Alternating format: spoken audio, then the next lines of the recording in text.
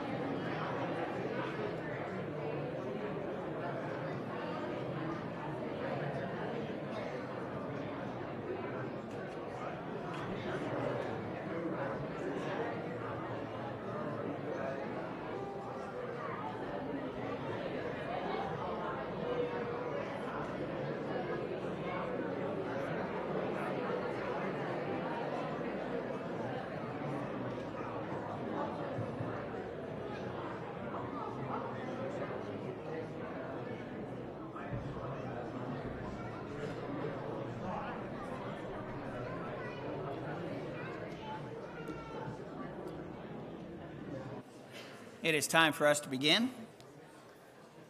If you will, have a seat.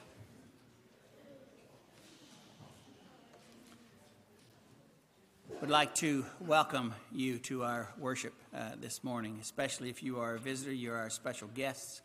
Let us know if there's anything that we can do for you. We hope that whatever you find in your worship experience this morning, that it is in keeping with God's Word, because that is our goal, to worship in Him in spirit and truth, and according to the pattern that we find in the New Testament. If you are visiting with us, there are visitors' cards in the pew there in front of you, the back of the pew. If you will, and haven't filled out one of those before, please do so and give it to one of the individuals as you leave, or one of the members around you, and they will get it to us.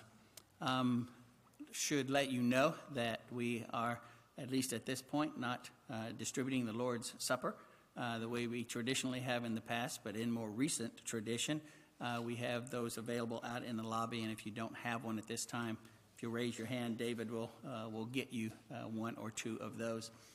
Also, the collection, as the members know here, is no longer done by the men going throughout the group, and we have the two black boxes in the back of the auditorium for that piece.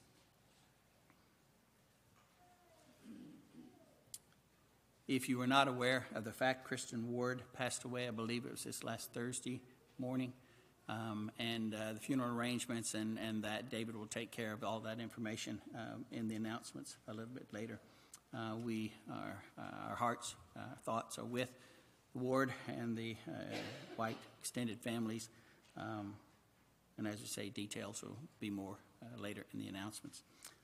This morning, John Kelly is our song leader. The reading of prayer will be done by Brian Ward. The Lord's table will be handled by Dwight Dunford, and our closing prayer will be by Jeff Floyd. So if there's nothing further, let's bow and go to our Father in prayer. Our Father in heaven, we thank you so much for this day. We thank you for the love that you have for us, the foresight that you had by giving us your word so that we will know what your will is for us and what you have done for your people throughout history. We pray, Father, that as we gather this morning to worship you, that we will set aside things of this life that influence our thoughts, and that we will do everything we can to focus upon you and our worship for you and the love that you have for us, and the love that was demonstrated in the giving of your Son for our sins. We pray that all that we do here this morning will be in accordance with your word, that we will follow the pattern that we have been given there, and that as we leave today, that we will be able to say that we have been edified having been here this morning, and that we have devoted ourselves fully to worshiping you.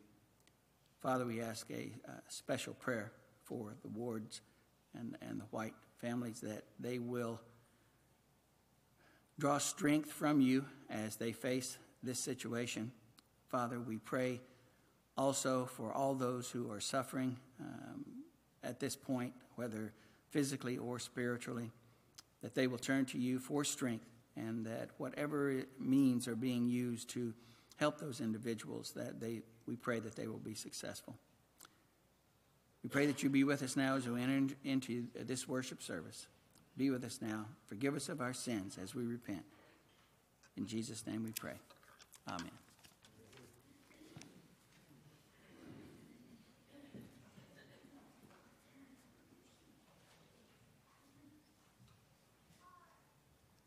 Let us all please stand. We'll sing hymn number 553. Rise up, O men of God. 553.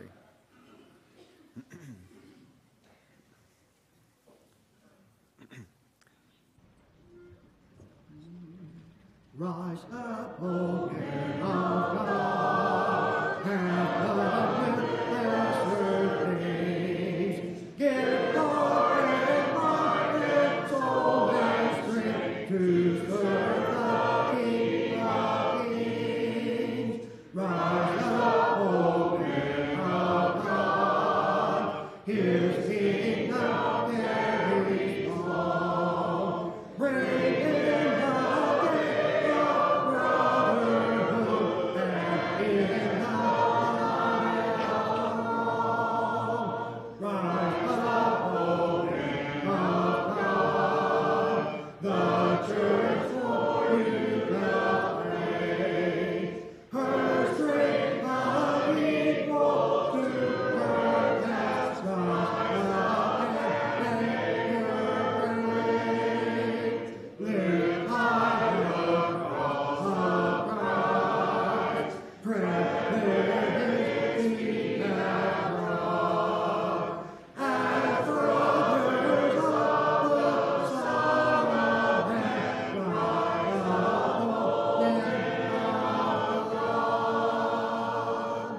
Please be seated.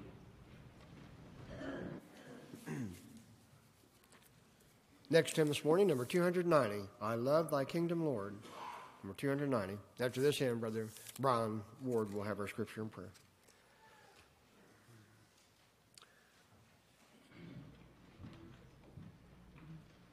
I love thy kingdom, Lord, the house of thine abode, the church of blessed Redeemer, saved with his own precious blood.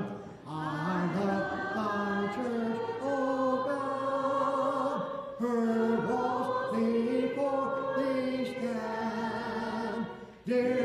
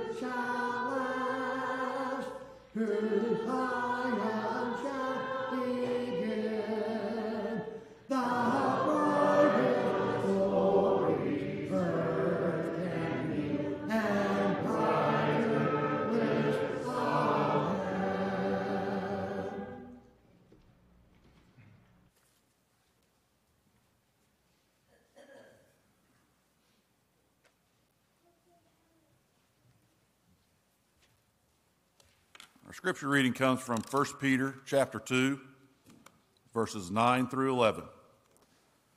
But ye are a chosen generation, a royal priesthood, a holy nation, a peculiar people, that ye should shew forth the praise of him who hath called you out of darkness into his marvelous light, which in time past were not a people, but are now the people of God, which had not obtained mercy, but now have obtained mercy.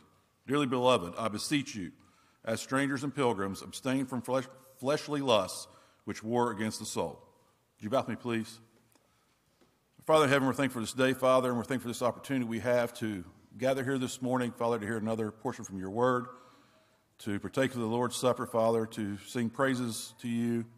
Father, we pray that all this we do is in a worthy manner and it goes to the greatness of your kingdom. Father, we pray that you be with all of those that are suffering, Father, all those that are sick. Be with them, Father. Be with the doctors and nurses attending to them. Father, we pray that you'd be with James and Leanne and Ronnie and Linda. Be with them. Give them the strength they need, Father. Father, be with us the rest of this week. Help us to be the examples we need to be. And in Jesus' name I pray. Amen.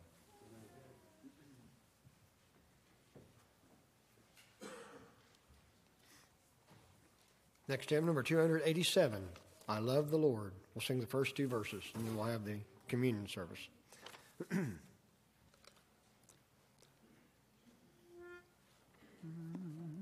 I love the Lord, for he died my soul to save. On Calvary, his dear life he freely gave. From realm above, Jesus prayed, they came to die, that I might live someday with him on high.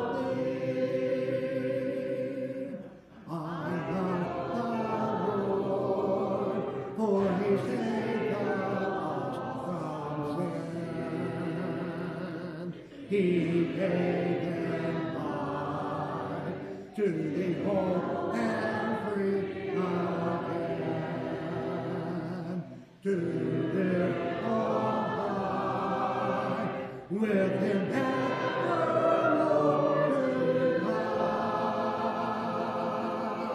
Oh, praise his name, we're sleeping by and by. I love the Lord, he has been so good to me. He gave his life from sin to set me free. No greater love than his will be. I love the Lord because he first loved me.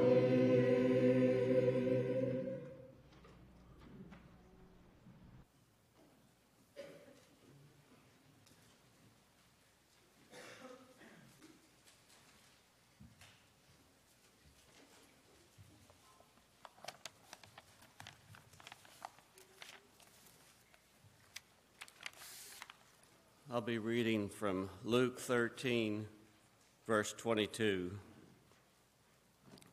Luke 13, verse 22. And he went through the cities and villages, teaching and journeying toward Jerusalem. In this verse, we are told through the Bible that this was Jesus' last journey that he was going to make on earth. It was going to take a matter of a few months, but on this journey he went on his way teaching, and he was doing the will of God. He was destined on this earth to go to the cross to pay for the sins of the whole world, for each and every one of our sins. And also I want to read in Genesis 22, verses 1 through 8. And it came to pass after these things that God did tempt Abraham, and he said unto Abraham, and he said, Behold, here I am. And he said, Take now thy son, take thy only son Isaac, whom thou lovest, and get thee into the land of Moriah, and offer him there for a burnt offering upon one of the mountains which I will tell thee of. And Abraham rose up early in the morning, and saddled his ass, and took 2 of his young men with him, and Isaac his son, and clave the wood for the burnt offering, and rose up, and went unto the place of which God had told him.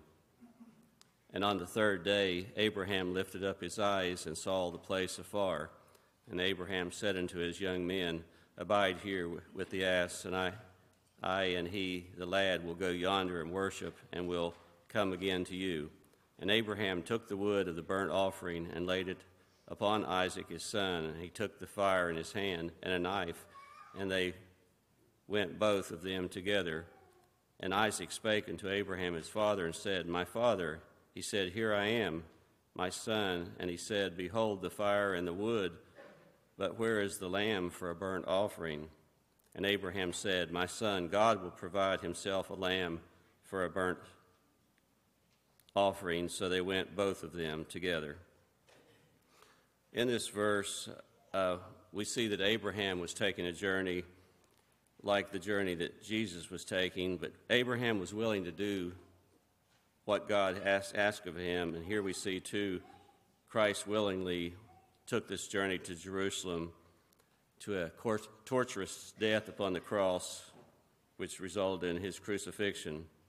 Christ was without sin, and he was willing to shed his own blood for the sins of all of mankind. As we think upon these things, let's go to God as we partake of the emblems that represents Christ's body and his blood that was shed for us. Will you pray with me?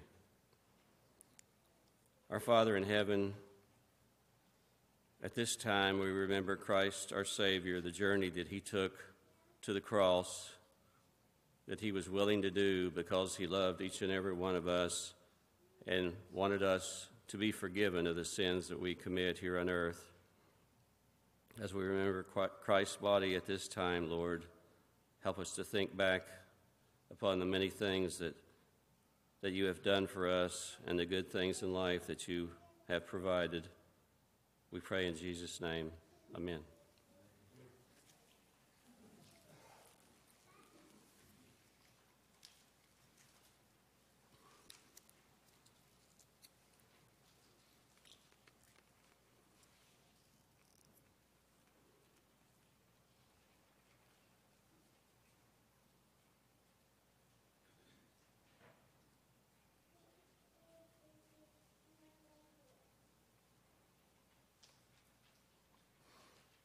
Likewise, the fruit of the vine represents the blood of Christ that was shed for our sins. Let us go to God again in prayer. Our Heavenly Father, as we remember Christ, our Lord and Savior, at this time, the blood that he shed for our sins, we are thankful, God, that you loved us enough to give your only begotten Son. And it is with sorrow, Lord, that we remember the things that caused his death because of our sins. In Jesus' name we pray. Amen.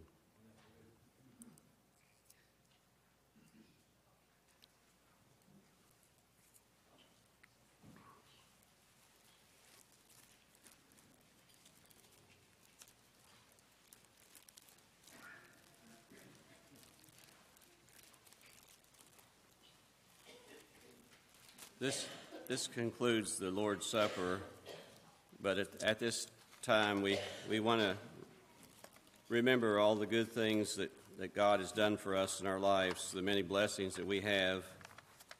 There's so many things to be thankful for, and we are also thankful at this time that our country's not facing a war, even though maybe one day we might, but we're thankful that we don't have to face this in our lives, we hope, in our lifetime.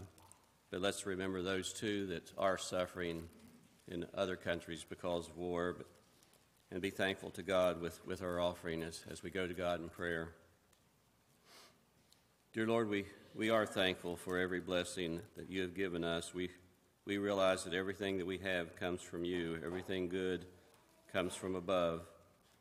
Lord, bless this offering that it may be used to further thy word here in this community and in this church, and bless each and every one that has offering to give back to you, Lord, just a portion of what you have given to us. In Jesus' name we pray. Amen.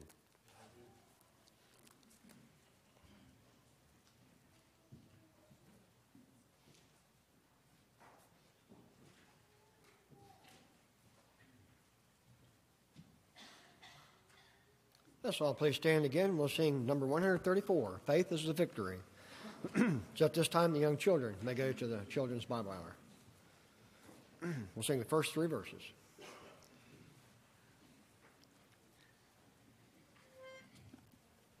Encamped along the hills of light, he pressed his soldiers' rise, and pressed the battle ere the night shall veil the glowing skies. Against the foe in vales below, that all our strength we hurl. Faith is the victory we know, that overcomes the world. Faith is the victory, faith is the victory. Oh, glorious victory that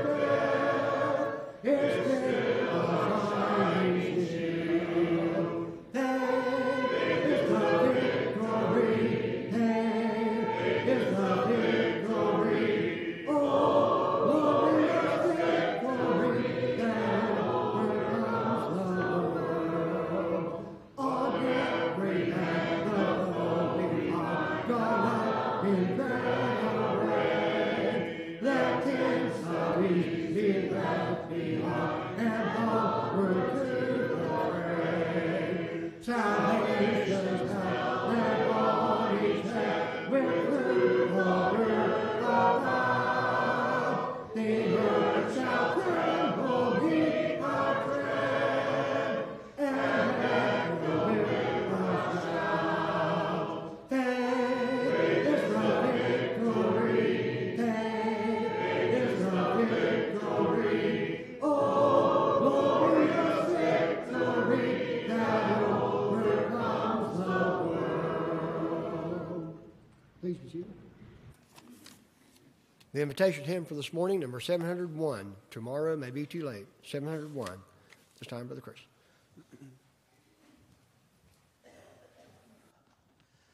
Good morning.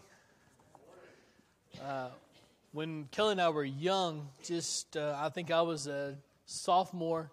She would have been a freshman going into our sophomore year, going into my junior year. We got the opportunity to go to New Zealand for our mission trip. And that was my first time out of the country, and there's some fallout there. I'll tell you the stories later if you'd like to hear them, but they're really embarrassing for me personally.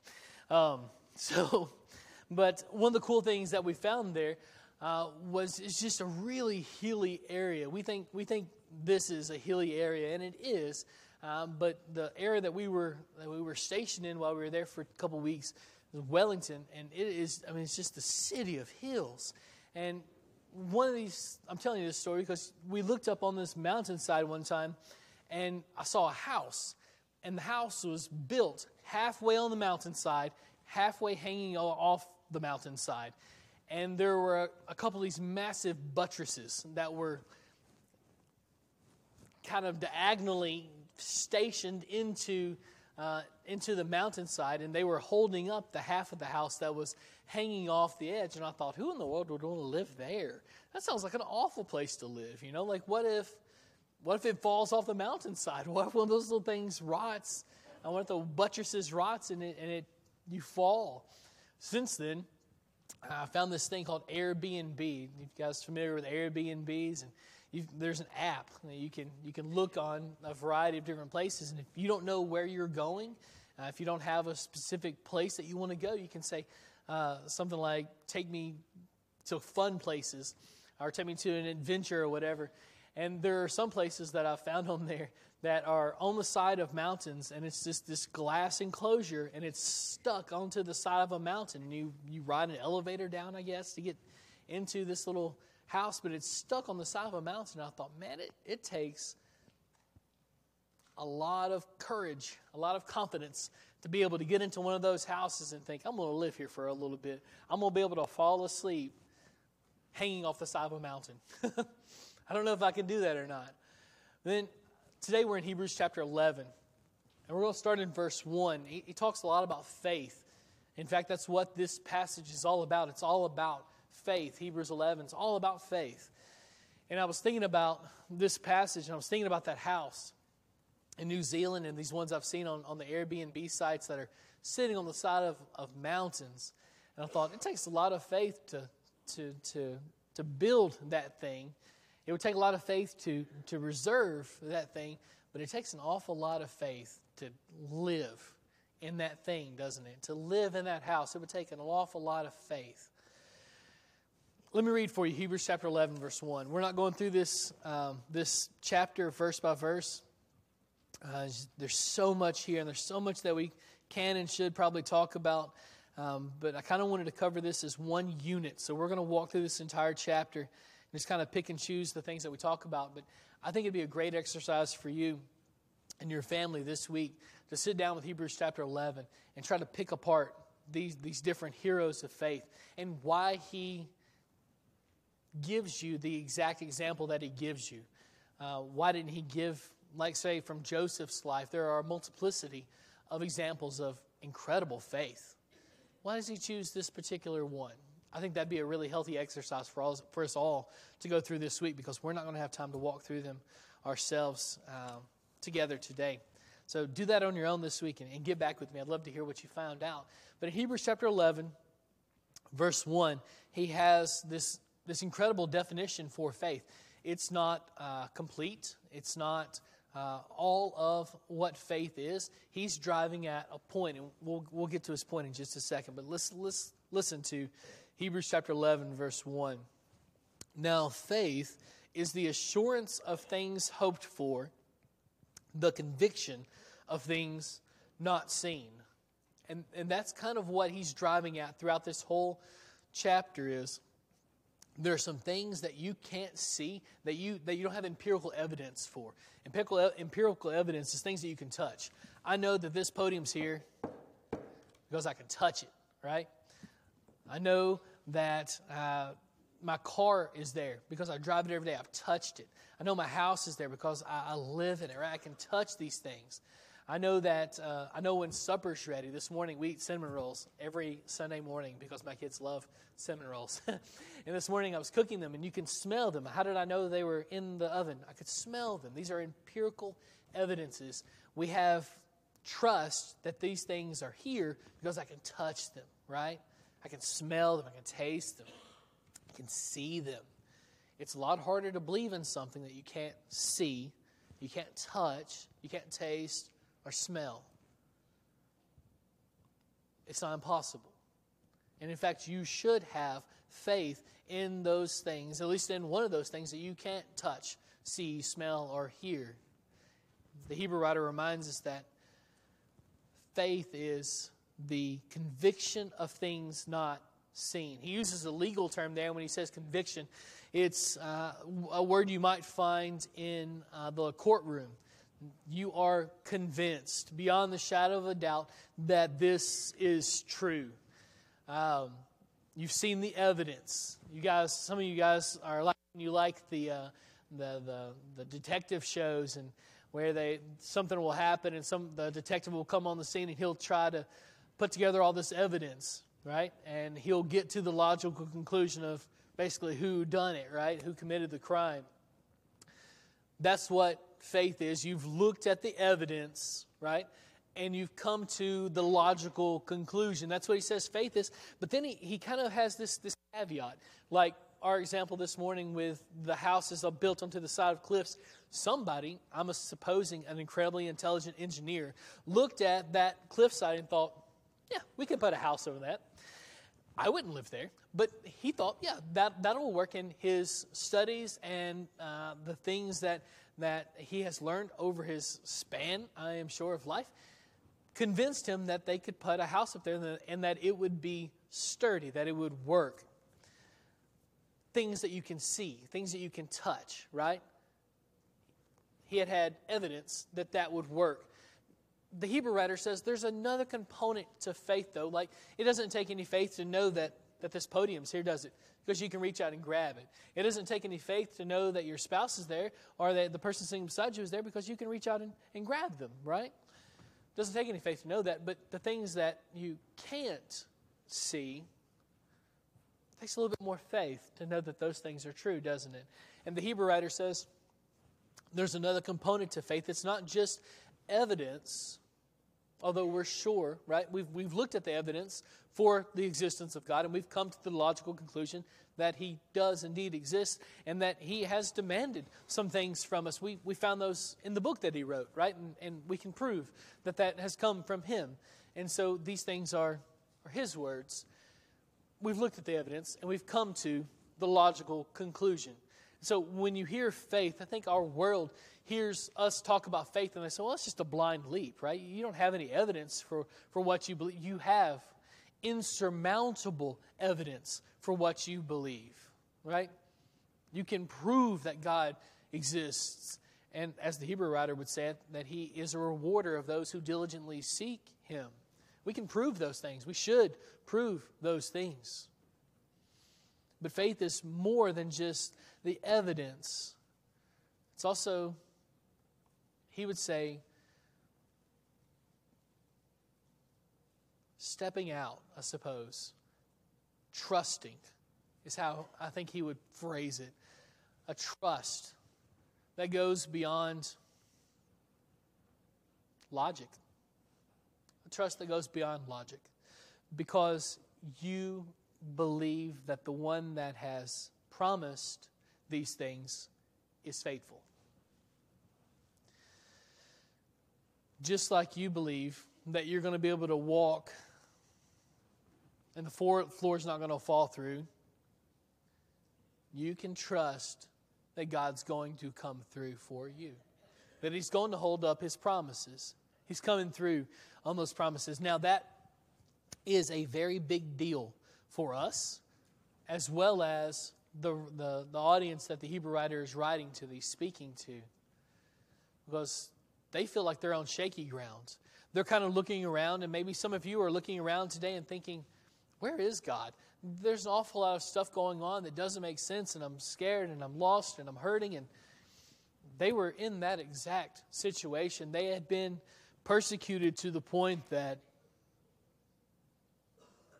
they were beginning to think about walking away. Some of them had already walked away from their faith, from the church, from God. And so the Hebrew writer writes to them to shore them up. He's made this deeply theological argument about the significance of Christ as our high priest. And don't turn away from that. How could you walk back into Judaism because you have to give up Jesus as your high priest to go back into a man as your high priest who also sins? So he's made this really theological argument. But last week he kind of pivoted and he twisted on us a little bit, and he started applying it to us. What does this theological argument mean? And today it's more of the same. What does this theological argument mean to me? Well, he says, faith, you've looked at the evidence and you've come to the logical conclusion. Are you willing to step out now and trust Him when times are hard? That's really the question that he's going to try to answer for you today.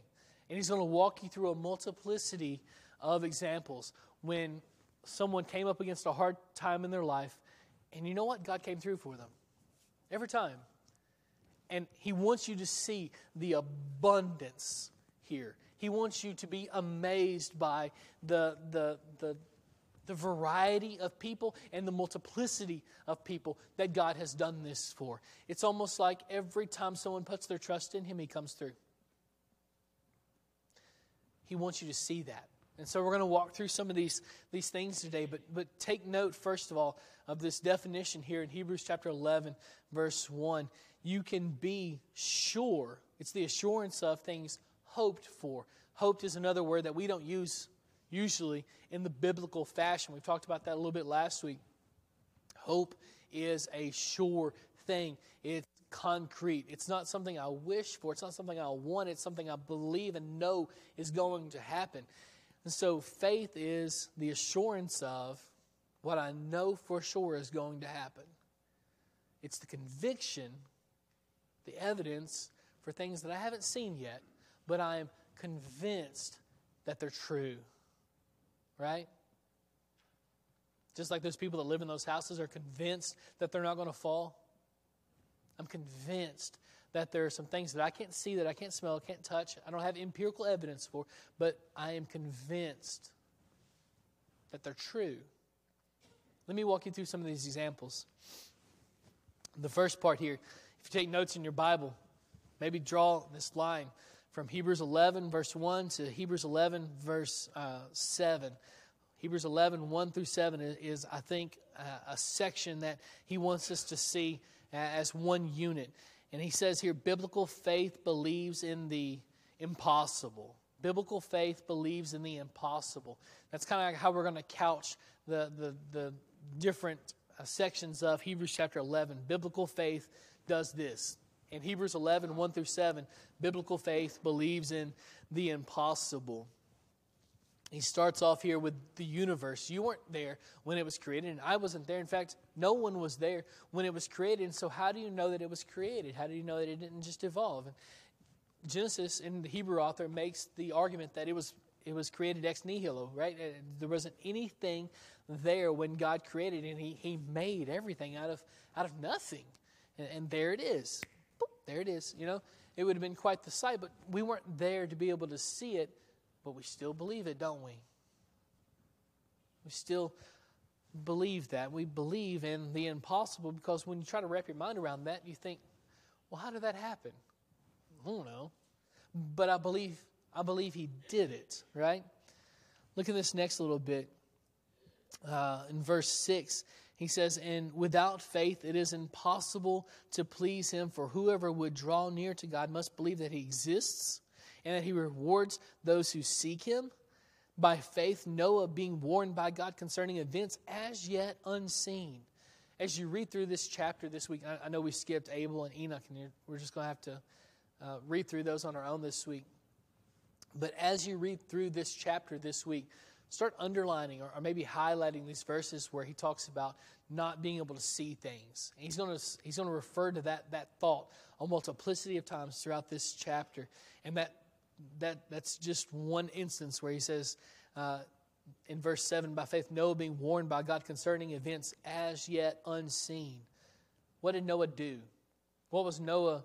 What did God tell Noah was going to happen? Noah, there's going to be a flood. And you got to kind of put yourself in Noah's shoes here, because Noah most likely has never even seen rain. And so, like, what are you going to do, Noah? There's going to be a flood. Noah's like, okay, God, I believe you. I've got a couple of questions. What's a flood? And God explains what a flood is, I suppose. And then he says, I want you to build an ark. And Noah says, okay, God, I'll build that. Second question, what's an ark? You know, like, so he's got all these questions because he doesn't have any background. He's not got any history with these things. But what's he do? He obeys. He's never seen any of this stuff happen before. He's never seen, if he has seen rain, he's never seen a flood.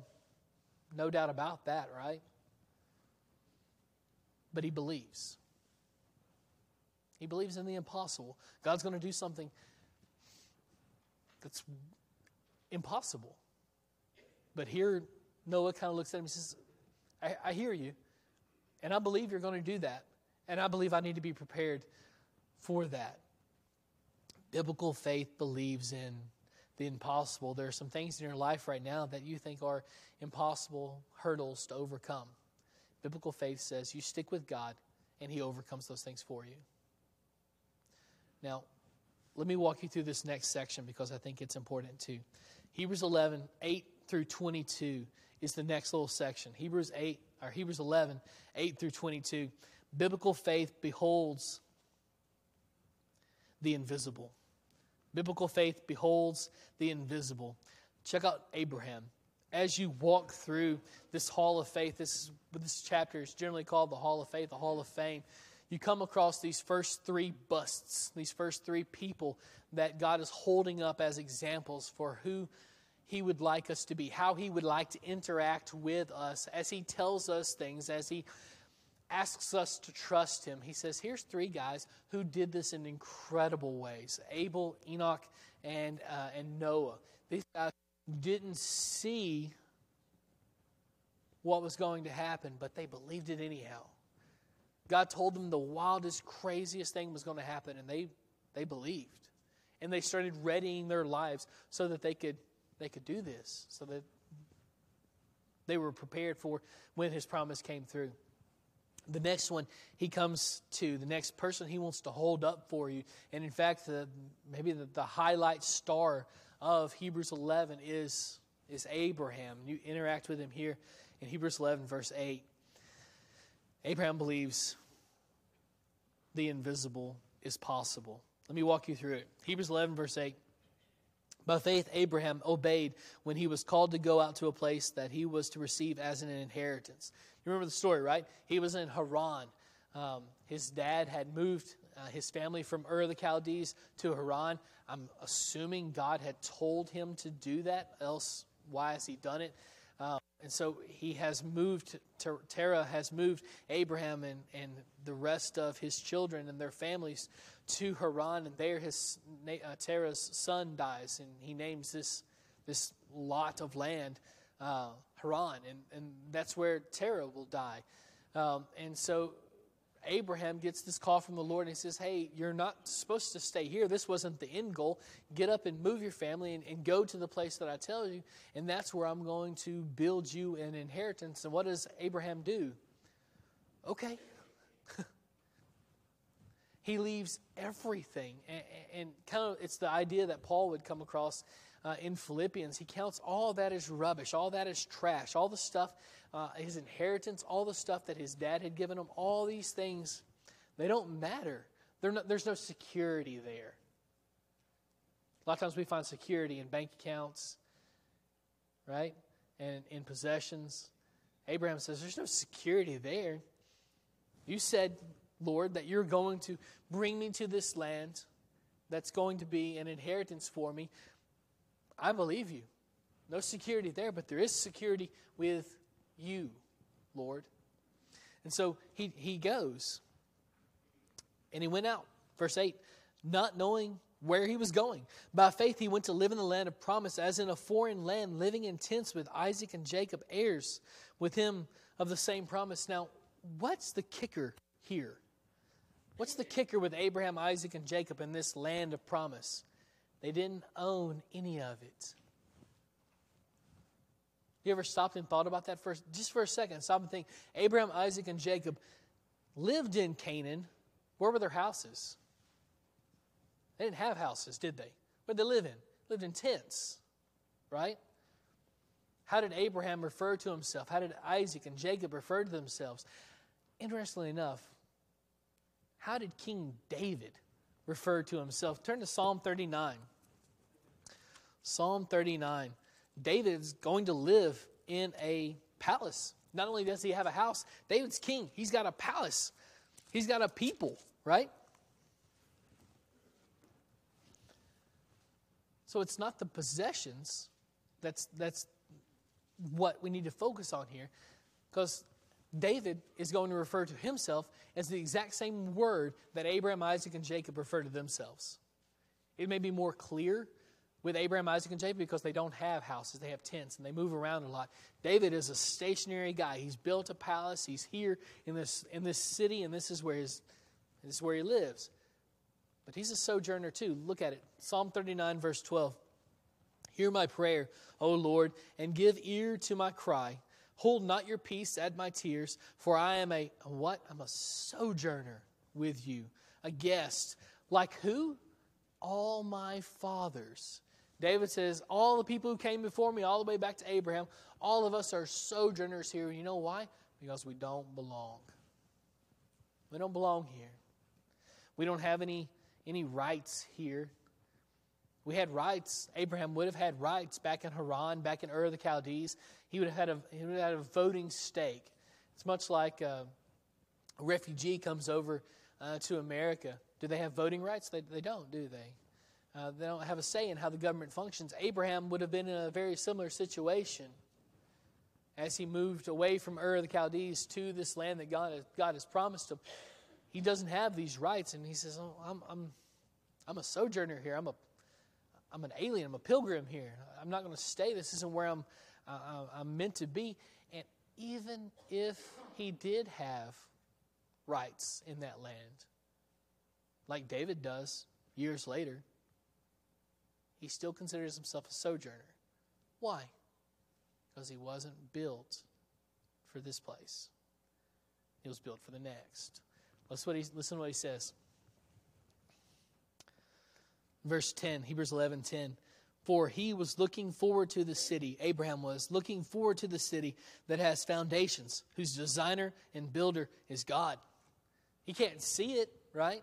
There's a lot of things that you can't see that we need to put our faith in. One of those, the main thing that you need to put your faith in you can't see is God, right? We need to have trust in Him. And that needs to run its way throughout every facet of our lives. Here's your second example that comes right alongside Abraham, his wife, Sarah. In verse 11, by faith, Sarah herself received power to conceive even when she was past the age, since she considered him faithful who had promised. She is past the age of childbearing years. But God has done something. He promised that she would have a child. And even though she is past the age of childbearing years, what happens? She gets pregnant. She has a child. And she believed God that would happen. Now, initially she laughs, right? But then she trusts. She believes that she can see the invisible things. He concludes Abraham's story with these words. Therefore, in verse 12, from one man, and him as good as dead, were born descendants as many as the stars of heaven and as many as the innumerable grains of sand by the seashore. He says Abraham was just, he might as well have been dead for all the inheritance that he had, for all the children that he had. Abraham might as well have been dead, but he believed God that he could do the impossible. He trusted in the invisible things. It's something he couldn't see or touch or smell or hear. Because God said it, he believed it. In verse 13, he starts talking about heaven. And it's almost like he takes an aside here. The Hebrew writer just seems to be overwhelmed by God's goodness, His grace. And so he takes an aside here in verse 13 that I think we need to see. He says, these all died in faith, not having received the things promised. Abraham, Isaac, and Jacob, Sarah, all these people that were promised the land, what happened? They didn't own any of it. Abraham owned a tiny bit. It's where he's buried. That's the only part of Canaan that he ever owned. And so what? There are times when God comes through, He makes good on His promise, but it's not during your lifetime. And that's okay. The important thing to remember is that He comes through. He always comes through. He always makes good on these promises. We don't always get to see it, but He always makes good on these promises. He says these guys, Abraham, Isaac, Jacob, Sarah, they all greeted these promises from afar. They were so sure that these things were coming. They were already saying hi to them. And having acknowledged that they were strangers and exiles on the earth. For people who speak thus make it clear that they are seeking a homeland. He says, you don't belong here. You belong somewhere else. You belong in heaven, and that's the place that you're looking for. That's the place that we're longing for, the place that we believe that He has set up for us. Verse 15, if they had been thinking of that land from which they had gone out, Ur of the Chaldees or Haran, they would have had opportunity to return. He said, they could have gone back. You can go back. There's nothing back there for you. You can go back, but there's nothing back there. The only way forward is with God. He has the words of life. Where else can you go? Verse 16, but as it is, they desire a better country. That is the heavenly one. In case you missed that, the Hebrew writer points it out for you. He's talking about heavenly. He's talking about heaven. Therefore, God is, you need to listen to this. Therefore, God is not ashamed to be called their God, for He has prepared them a city. He says, God likes people that have this kind of mindset, who are so devoted to Him, who so trust in Him, that even though we can't see it, even though it looks impossible for us, we believe that He's going to come through. We're so sure. Because that's what He does. He comes through. He makes good on these promises. Skip down to verse 22. Talking about a guy who sees the invisible, who's looking forward to the impossible, looking forward to the invisible. Hebrews 11, verse 22 says, by faith Joseph, at the end of his life, made mention of the exodus of the Israelites and gave directions concerning his bones. So Joseph, when he enters Egypt, everything is coming up roses for the Jewish people in Egypt. He's second in charge. His family's being lauded. They have the best of the country. But years later, they're slaves in that same country. And Joseph looks beyond that and says, when you guys leave Egypt, because I know you're going to leave, because Egypt isn't the land that God has given to us, right? It's not the land that God told us we were going to inherit. That's Canaan. We know where that land is. We're going back there. When you go back there, don't leave my bones here. Take them back to Canaan. He's looking forward to this time where he can go back to that land. Arthur could have pointed to many instances of faith in Joseph's life. He chose this one, literally the last of Joseph's faithful acts, because his readers needed to see just because you die doesn't mean God's promises die. He's still faithful, even if we die, especially if we die in His service.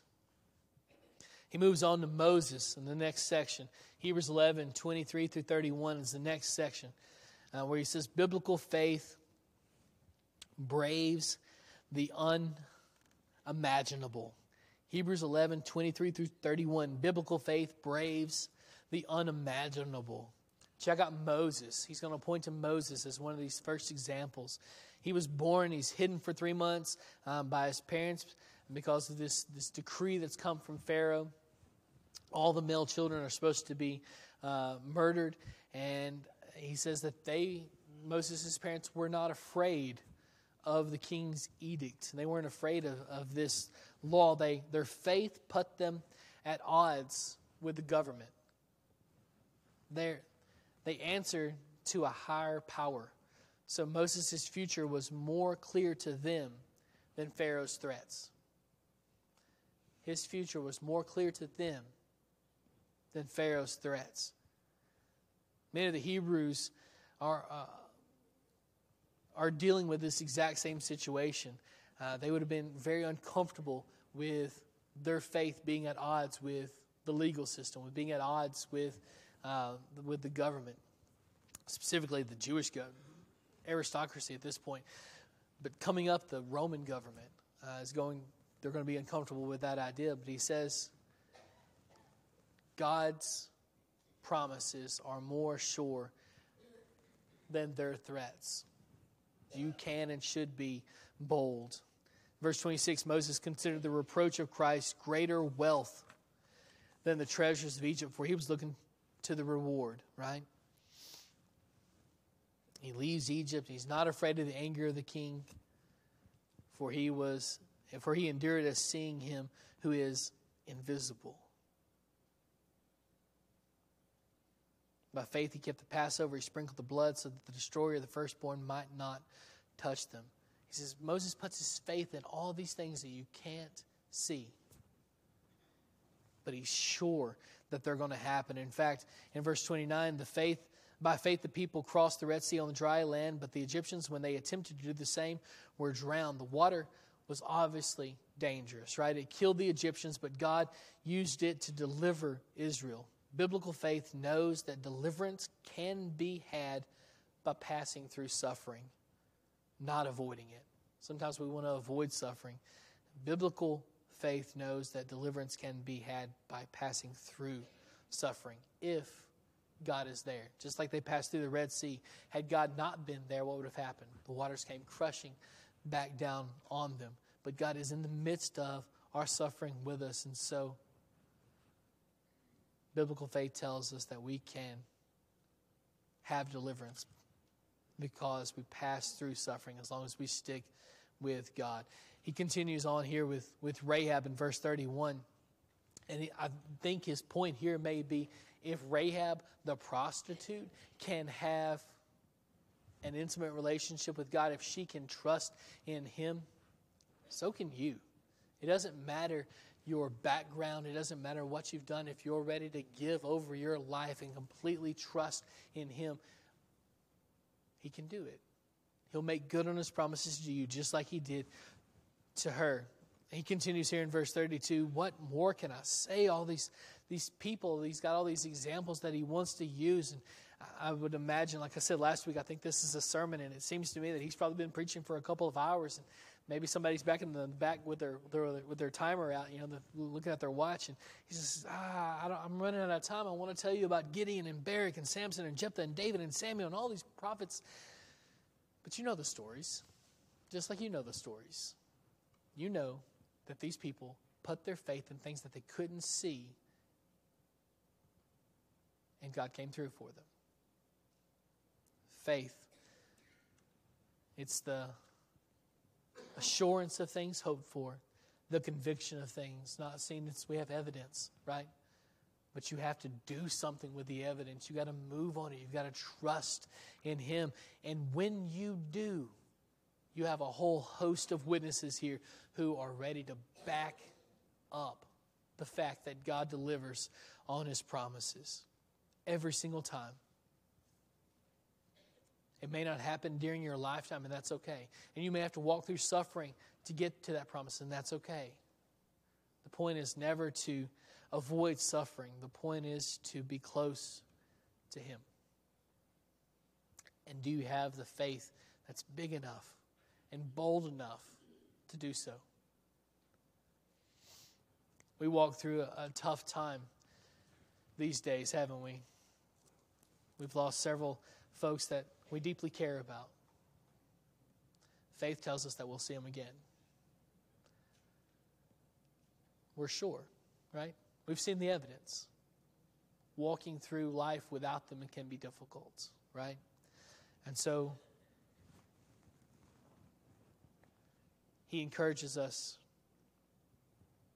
to dig deep, to look back at these examples of faith and know that he comes through. He makes good on his promises every time. When it looks impossible, he comes through. When you're facing a difficult situation and you just don't see how it can work out, he comes through.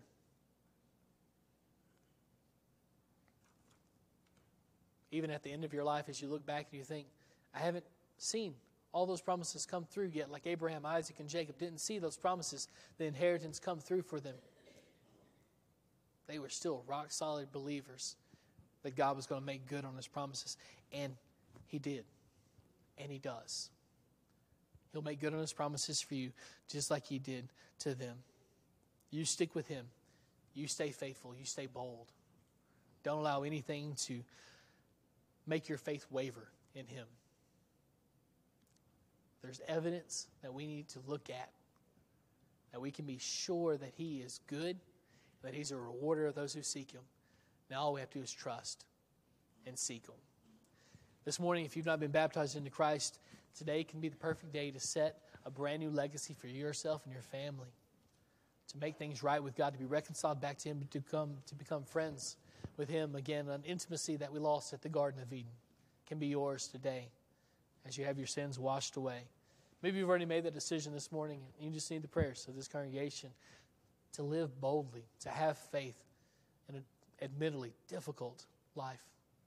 If you have any need this morning, why don't you come as we stand and sing?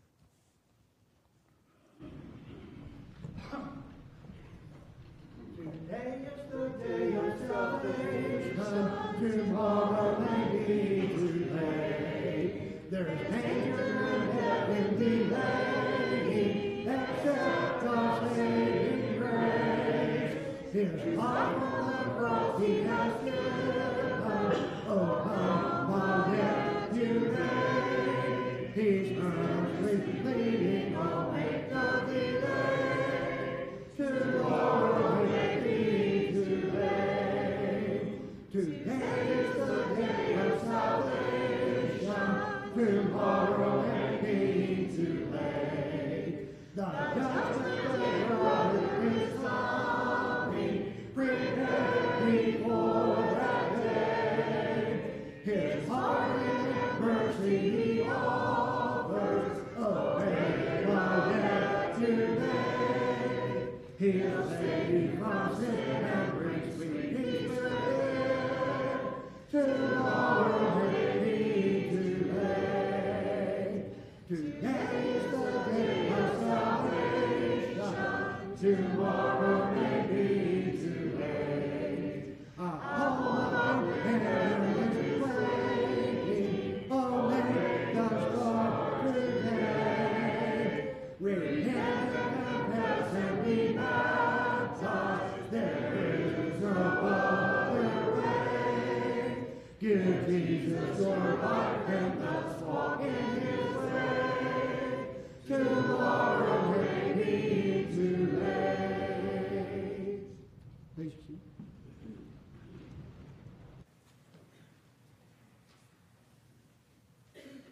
Good morning, church family. Hope everybody's doing all right this morning.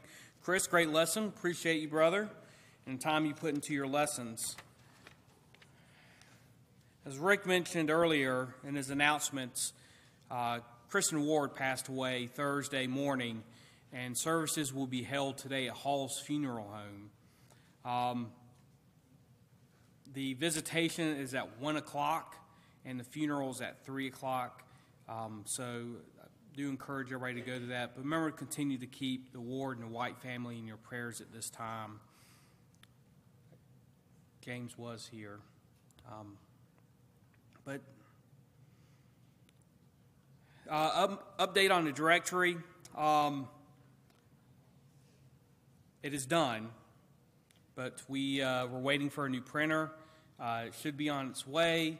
Right now, the printer we have, it's just like everything else in electronics. They don't make the parts anymore. So we are waiting for our new printer that can, do the directory justice. So just be patient with me, and we'll have it all done and ready to go here soon. Today will be Sunday for the Savior at 5 o'clock. This is for kindergarten through 5th grade. Also, tomorrow we will be taking a church bus to Flatwoods Church of Christ to hear Greg Tidwell. The bus will be leaving at 6:20 to hear him, so just meet us here at the building, and we will head there at 6:20. Also, We Shine is now accepting applications for 3 to 4 years old. If you have any questions, please see Connie Miller. We're also need your help on cutting grass this summer. There's a sign-up sheet out on the foyer board if you can help cut grass. The mower is provided. The gas is provided. If you have any questions, please see Greg Sullivan on that. Also, Monday, the April 11th at 9 o'clock will be the Elders and Preachers Breakfast in Milton. They are starting that back up again. I believe Dave Gladwell will be the guest speaker for that. Also, Wednesday, April 6th will be Stepping Stones Dinner. Beef stroganoff is on the menu. And Saturday, which will be next Saturday, April 9th, will be our egg hunt at 6 o'clock. Do get your kids involved in that. Bring your own baskets. Rick Keister will be joining us in the peep eating contest. No? You don't like peeps? I don't either. Those things are disgusting. It's just funny seeing everybody's face when they shove them in their mouth. It's classic. All right. Also, Sunday, April 10th, will be a high school devotional and middle school devotional, so please put that in your schedule, guys. And we also have the preacher rotation. Mark Yates will be our guest speaker. Casey Baker has informed me that thank you for all the meals that have been provided for him and Jennifer, and your dishes are out on the foyer table, so please grab those before you leave. Updates on our prayer list. Remember, continue to keep Jim Haney in your prayers. He was diagnosed with multiple myeloma and is having test results on April 14th, so keep him in your prayers. Yvonne Cornell has been moved to assistant living facility, so remember, continue to keep her in your prayers at this time. Remember to keep Gail's son in your prayers, Sean Maynard. Keep Judy Gerald in your prayers. Remember to continue to keep Jennifer Baker in your prayers as she continues with her treatments. Remember to continue to keep me in your prayers, as I didn't have surgery Thursday. Still, I'm having respiratory issues. They're going to try again this Thursday. It's week by week, so... But remember to continue to keep me in your prayers. Remember to keep Roger and Peg in your prayers. Things are going good with Roger. He's still going through physical therapy, just having a tough time with that. But remember to continue to keep him in your prayers. And Charlie Boso, remember to continue to pray for him as well. Darren Baker has also asked for prayers as well. He has smoldering myeloma as well, and remember to continue to keep him in your prayers as he's going through tests with that. That's all the announcements I have. Looking forward to seeing everybody again at 6 o'clock. We'll sing one more song and be dismissed in prayer.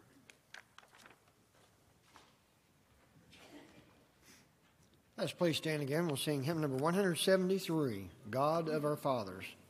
173. You sing the first two verses, and then Brother Jeff Floyd will lead us in prayer.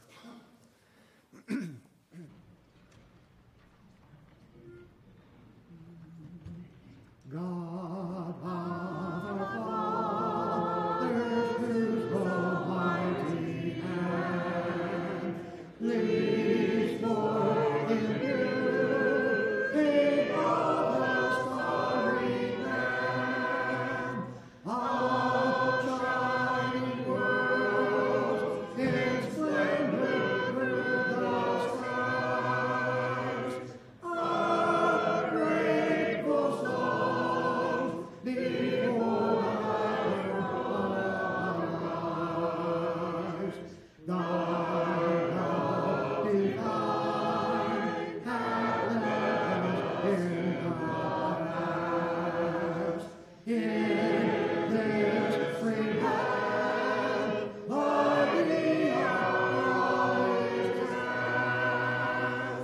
Be thou our ruler, guardian, guide and stay. Thy word thou law, thy path thou chosen way.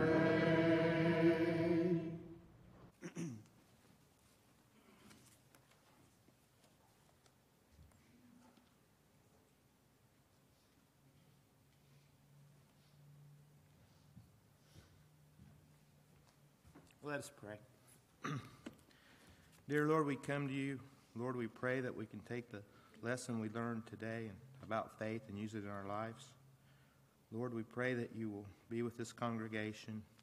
We pray, Lord, for so many that are suffering, those who are dealing with cancer. We pray that you'll continue to be with Jennifer Baker, and Darren, and Jim Haney, and so many others. And Lord, be with those also who are dealing with other issues.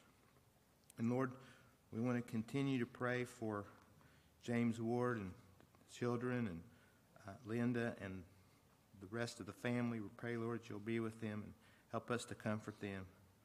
Lord, be with those in Ukraine, and Lord, let that situation end and keep those people safe during this time. Lord, be with us. Be with those who are traveling. Forgive us of our sins. In Christ's name we pray, and amen.